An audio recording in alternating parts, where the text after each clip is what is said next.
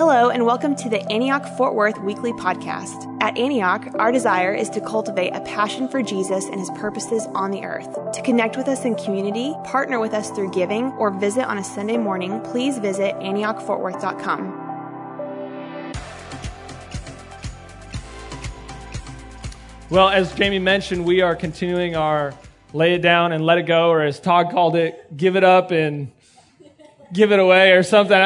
He totally missed it, but the purpose is we're in a season of Lent, right? And so Lent is part of the church calendar where the 40 days leading up to Easter, and they're made to mirror in the 40 days where Jesus was in the desert when he was fasting and praying, leading up to his temptation. And so there's something significant about when we let go of the things of the world so that we can take hold of the things of God. So this morning we're talking about letting go of the lies of the enemy so that we can take hold of the truth of God. We're going to be looking into that specifically in Genesis chapter 3 this morning. When Rachel and I started dating, at the very beginning of our relationship, we sat down and we talked, and we said, hey, we want to make a commitment to do our relationship with purity. Because we understood that purity paves the way for intimacy. And we wanted to be able to, whenever we got married, we wanted to preserve our hearts so that we could fully give ourselves at that point in time. And one of the things that we determined was, hey, no matter who we marry, so, Rachel, if you marry another guy or if I marry another girl, I want to be able to look your future husband in the eye and say, and I want him to be able to look me in the eye and say, thank you for the way that you treated my spouse, right? And hypothetically, if I had married another woman, I wanted that girl to be able to look Rachel in the eye and say, thank you for the way that you treated my husband, right? Because something about walking in purity paves the way for intimacy in our hearts. And I'm not just talking about physical intimacy. I'm talking about relational, emotional, and psychological intimacy. You see, God's heart for us is that we would walk in intimacy with him. But not only that we would walk in intimacy with him, but that we would walk in intimacy with one another. You see, intimacy is a powerful thing. And anything that's powerful can be used both for good, but can also be used for harm or for evil. And that same principle is true for intimacy. Because intimacy is something that we can long for, and whenever we don't see that come to pass in our lives, we can face disappointment.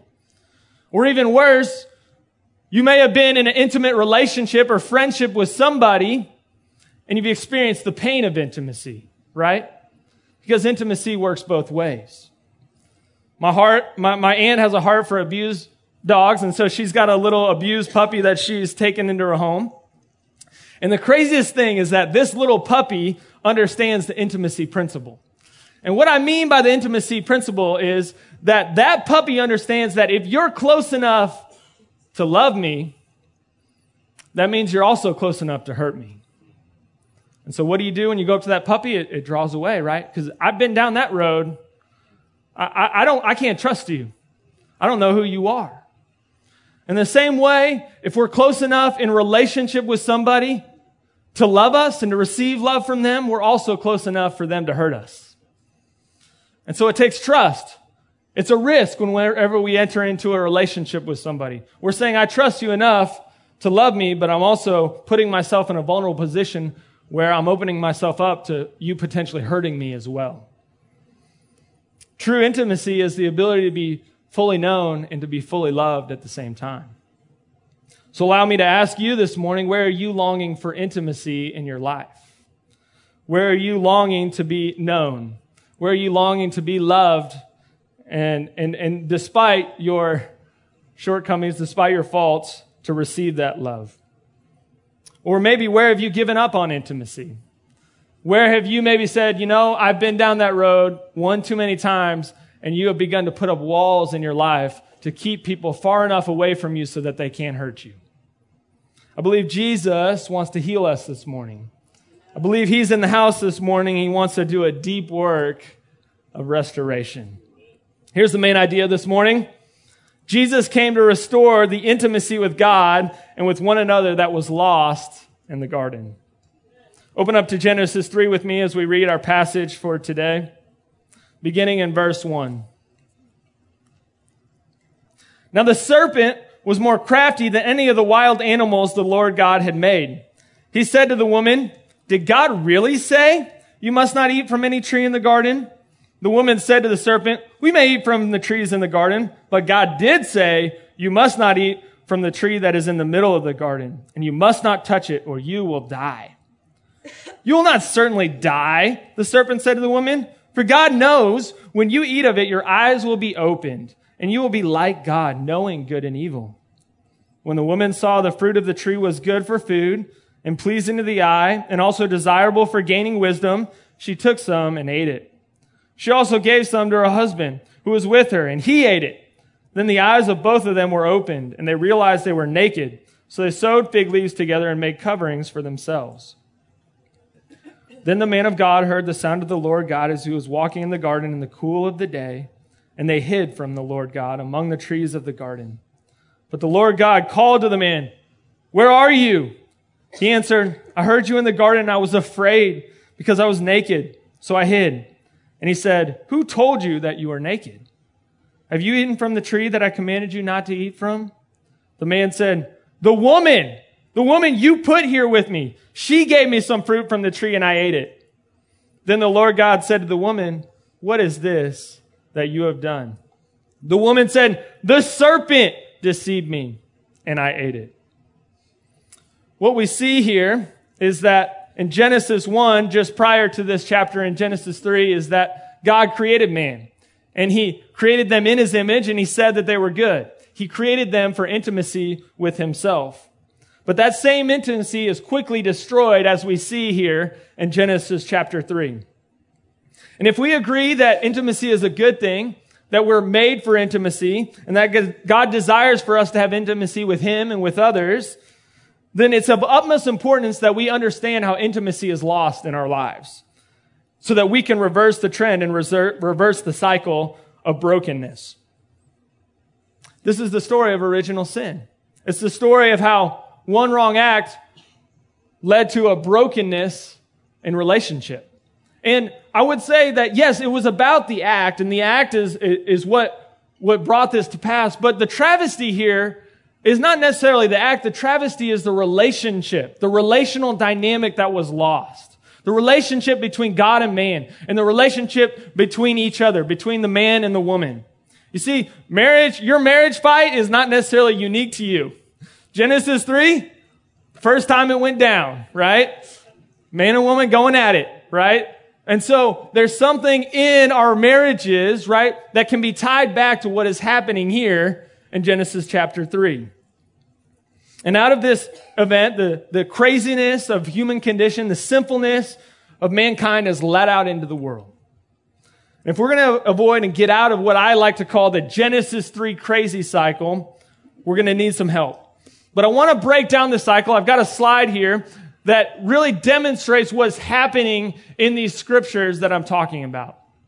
And the thing is that sin feeds off of itself. And when we walk in sin, it's not just that, oh, I've sinned and I've done this and it's just my deal and it's just affecting me. No. Your sin affects everybody around you. You are a human being. You are someone that has life because of the relationships that you have. And when we walk in sin, when we walk in this cycle of brokenness, it doesn't just lead us to bad places. It negatively affects everybody else we're around. So the first way that we see here in this crazy cycle that intimacy is lost is by listening to the enemy.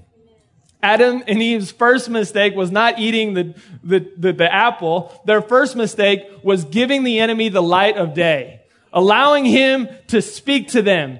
They should have been turning and running the other way, right? They shouldn't have even been in the conversation, in the environment where he could speak to them. That was their first thing. Jesus talks about the enemy in this way in John 8:44. He says he was a murderer from the beginning, not holding to the truth, for there is no truth in him. When he lies, he speaks his native language, for there is no truth in him. And when he lies, he speaks his native language, for he is a liar and the father of lies. In John 10:10, it's a verse we all like to quote and saying, Jesus says he came that we may have life and life to the full. But sometimes we forget the other part, that the enemy comes to steal, kill, and destroy. So if God is about life, then clearly the enemy is about the exact opposite. He doesn't play fair. Newsflash, he doesn't care about your life at all. He doesn't care about your life at all. He just wants to steal, kill, and destroy your life. Okay? That is who the enemy is. And Adam and Eve begin to reason with the enemy here in Genesis chapter 3. And in the process, the enemy begins to assault and lambast the character of God, which leads to them questioning the nature of God themselves, which leads us to our second element of the crazy cycle, that intimacy is lost as a result of questioning God. Did God really say, you must not eat from the tree in the garden? You will not certainly die. For God knows that when you eat from it, your eyes will be open and you will be like God, knowing good and evil. So what is the enemy questioning here? Well, he's questioning the word of God as true. He's questioning by saying, did God really say that? Did God really mean that? Surely he didn't actually mean that. He's questioning the idea that God is good. He's questioning the goodness of God. And in the process, he's planting this idea in Adam and Eve's mind before they've ever sinned. And he's planting this idea that God was holding out on them. God's holding out on you. He's got something good, but he doesn't want to give it to you. You don't want to trust him. You don't need to listen to what he has to say. He's not really good. And he's trying to get them to believe that. And when we begin to buy into that lie, it leads us to the logical conclusion that God actually is not good. And that in response, that we ourselves need to turn to our own devices and our own abilities and our own strengths. We're putting ourselves on the throne and we're saying, God, I don't really need you. I can figure this out. And I got to take things into my own hand because I can't trust that you're going to take care of me. Woo! Right? And suddenly, they begin to take the place of God in the Garden of Eden here. And they choose to do what they deem is in their best interest by eating of the tree of the knowledge of good and evil. Their listening leads to questioning, which leads to their sinfulness. Intimacy is lost as a result of sin. When the woman saw that the fruit of the tree was good for food and pleasing to the eye and also desirable for gaining wisdom, she took some and ate it. She also gave some to her husband who was with her, and he ate it. What we see here is that Adam and Eve begin to rationalize their sin. They begin to act on those questions that the enemy has planted in their mind and that they've begun to believe. You see, they begin to frame sin positively in their mind, okay? It's functional, right? It's good for food. It's good for food. Yeah, let's go for it. Secondly, it's pleasing to the eye. It's appealing to their senses. It makes me feel good. Surely it can't be bad if it makes me feel good. So what they're believing. Third, they saw that it was desirable for gaining wisdom. I will be elevated to a new level of knowledge and experience, right? I'll be able to prove my authority over everybody else. Make a lot of money, right? By know what I know and how smart I am. They begin to rationalize this idea of sin as good. That's what the enemy does. He comes and he baits us and he gets us to a place where we begin to rationalize sin as a good thing. And then we start to slip into this life of compromise. They began to walk out in self-justification because of what they deserved, because God wasn't giving them these good things. They acted on a lie. And as we see here, Eve knew what she was doing. She actually repeats back to the serpent, no, God told us we shouldn't eat from that tree. And yet she still chose to commit the act of sin. Lots of times we know where the line is, and yet we choose in our own brokenness to cross it anyways. They were focusing on what they didn't have instead of what God had already given them. Isn't that true of us? Man, it's just in us, right? We just start to focus on, man, I just don't have that. Or, man, if only I had that much money, or if only I had that job, or if only I had that wife or that husband, right? Then my life would be good. Man, that is a dark place, y'all. That is a dark place to live. For the wages of sin is death, but the gift of God is eternal life. See, after they commit this sinful act, they realize what they've done. It leads them to a place of shame. And that's what sin does. Sin leads us into shame, which ruins and destroys intimacy in our lives. Then the eyes of both of them were opened, and they realized they were naked. So they sewed fig leaves together and made coverings for themselves. They were ashamed of their sin, and they were ashamed of what they'd done. Have you ever been ashamed of your sin? Like really ashamed? Man, there's been some times where I felt like a slug, and I could not believe, like, did I really just do that, right? And in those times, right, you want to run from God and you want to run from people to in an attempt to forget what you've done. They're ashamed, and so they what do? They put on some fig leaves.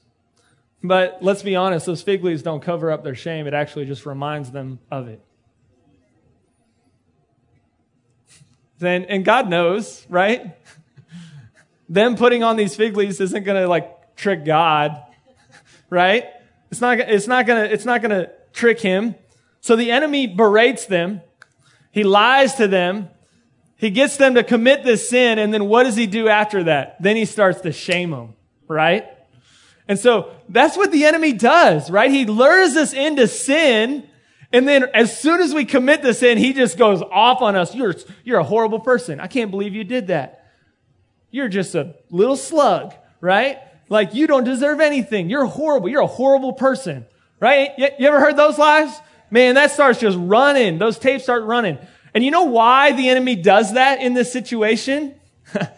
He does that because he wants relationship broken. He doesn't care how he gets it. So on the front end, he's trying to lure you into sin to break relationship. And then on the back end, he's trying to shame you so that you don't go back to God to see that intimacy and that relationship restored. Right? So I'm trying to get you away from God, and then I'm trying to keep you away from God. That's what shame is meant to do. And it's a tactic of the enemy to keep us from coming back to God. Okay? All right, I'm just getting warmed up here. I'm telling you. Okay, so the enemy baits us into sin so that we isolate ourselves in that place of shame. So what happens next? They flee. They run from God.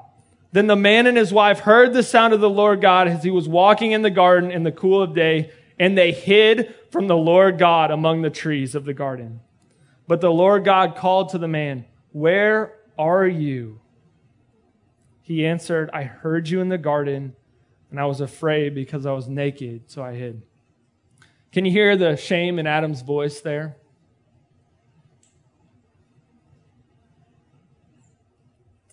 Heard you in the garden, and I was afraid because I was naked, so I hid. The reason why this is emotional for me is because the very God that created them and loved them, now they believe that they need to run from him. They believe that he is just out to get them and out to punish them. And that is so contrary to the heart of God. They didn't need to be taught to hide. They knew they had messed up. They knew they had broken relationship with God. And they go hide in some bushes as a result. You think God needed to ask them where they were? Have you ever played hide and seek with a 2-year-old? Not that hard. God knew exactly where they were. And he knew exactly what they had done. But he was giving them an opportunity to participate in the restoration of the relationship. And despite the fact that it was their own sin that led to this situation, God was no longer a loving father in their minds. He was somebody that was out, a mean authoritarian who just didn't want them to have any fun. And they had to run from him to avoid any punishment from him. And so the very relationship they treasured the most immediately became the one they needed to flee the fastest. You see, intimacy is lost in the garden as they run from God. And in this place of running, they begin to blame one another. So we walk in shame, and then we flee from God, and then what do? Start to point the finger. It was his fault. It was her fault I did that. And Adam said, who told you? And he said, who told you were naked? Have you eaten from the tree that I commanded you to eat from? The man said, the woman that you put here with me. She was the one who made me do it. And then the woman says, the serpent. It was the serpent who made me do it, right? We all know we have a tendency to project our sin onto other people or onto situations that have come our way. And instead of owning up and admitting their fault so that once again restoration and intimacy could be restored, they keep blaming everybody else but themselves. It's in us. It's in us. Our tendency is to blame. And in their blame, and in this cycle of craziness, as I like to refer to it, pain begins to just surface. And are there consequences to their sin? Yes, they're sent out of the garden. There are consequences. But the cycle of craziness doesn't stop when they're let out of the garden. Just look at Genesis chapter 4, right? What happens? Cain kills Abel. Your sin is not just about yourself, remember? Your sin will affect the generations to follow you. There's a reason why there's something called generational sin. And so their sin and their participation in this craziness cycle gets passed on to their children immediately. And so if we want to write a different story for our children, then we need to learn how to get out of this crazy cycle. This doesn't have to be our destiny. This doesn't have to be your story. There's a way out. Okay? And so Genesis 3, it's not just about Adam and Eve. This is a picture of us. This is a picture of our own brokenness and our own sin and our own crazy cycles, right? And it looks different for all of us, but I can guarantee you there's elements of every single one of those things in your life and in my life as well. And I don't want to live there. I don't know about you, but I don't want to live there anymore. For my own sake, for my wife's sake, and for my children's sake, I don't want to live there. Lord, help us. Lord, help us. Thankfully, this doesn't have to be the end of the story. Let's look at Romans 5 this morning. Come on, Lord, thank you. Starting in verse 15. But the gift is not like the trespass. For if the many died by the trespass of the one man, how much more did God's grace from the gift that came by the grace of the one man, Jesus Christ, overflow to the many? Nor can the gift of God be compared with the result of one man's sin. The judgment followed one sin and brought condemnation, but the gift followed many trespasses and brought justification. For if by the trespasses of one man death reigned through that one man, how much more will those who receive God's abundant provision of grace and of the gift of God reign in life through the one man, Jesus Christ? Consequently, just as one trespass resulted in condemnation for all people, so also one righteous act resulted in justification and life for all. For just as through the disobedience of the one man, the many were made sinners, so also through the obedience of the one man, the many will be made righteous. The law was brought in so that the trespass might increase, but where sin increased, grace increased all the more. So that just as sin reigned in death, so also grace might reign through righteousness to bring eternal life through Jesus Christ, our Lord. Whew, thank you, Lord. Jesus is the new Adam. Jesus is the new Adam. And so just as sin came into the world through Adam, the grace of God comes in the world through the one man, Jesus Christ. But what this passage is teaching us is that, yes, Adam's sin had incredible consequences. Think of all the sin and the pain and the violence and the wars that have come into the world because of that one act. Okay? That's a powerful thing. But what this scripture is telling us is that Jesus is more powerful than his power is more than the power that was let out in the world in that moment. Jesus has the power to set us free. Jesus has the power to restore intimacy with the Father and with one another. Well, I'm going to give you 3 little practicals on how you can get out of the crazy cycle.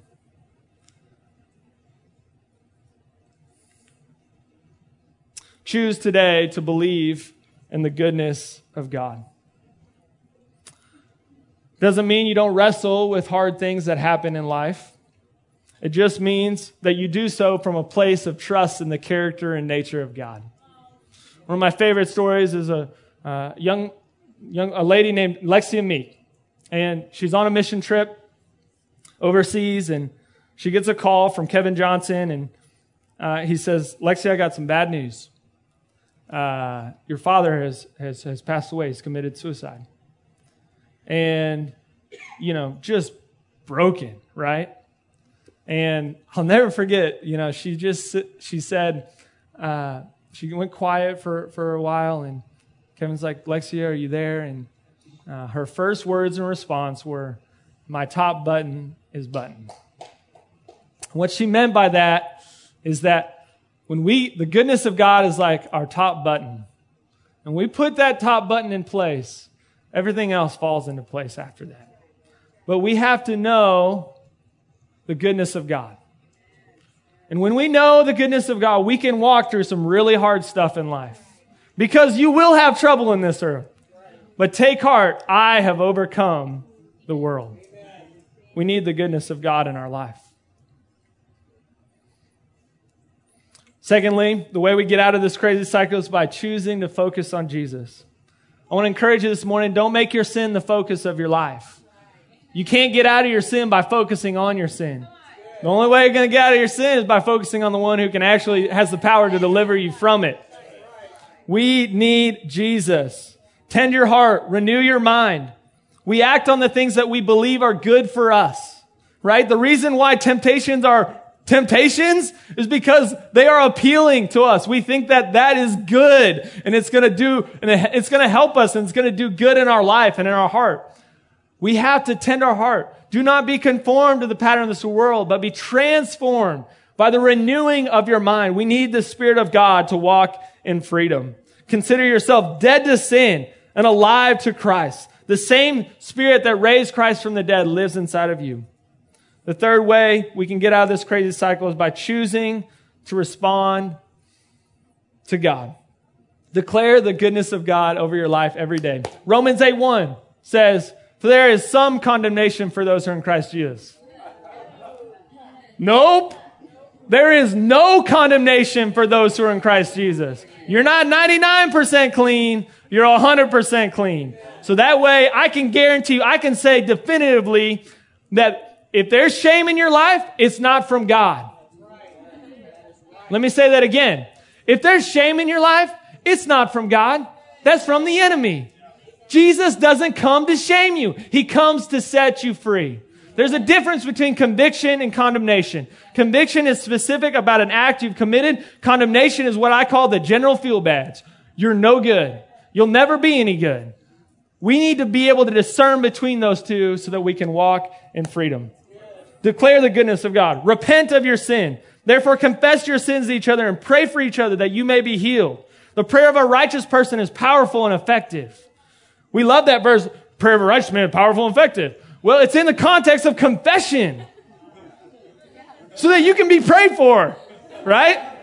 Man, I need some righteous people praying for me when I'm walking in sin so that I can get set free. Third, believe. Man, believe that God is for you. As we wrap up today, I want to read one last verse from Genesis chapter 3. I love this verse. And it's actually my favorite verse in this entire chapter. And it might be one that you may have never seen before or noticed.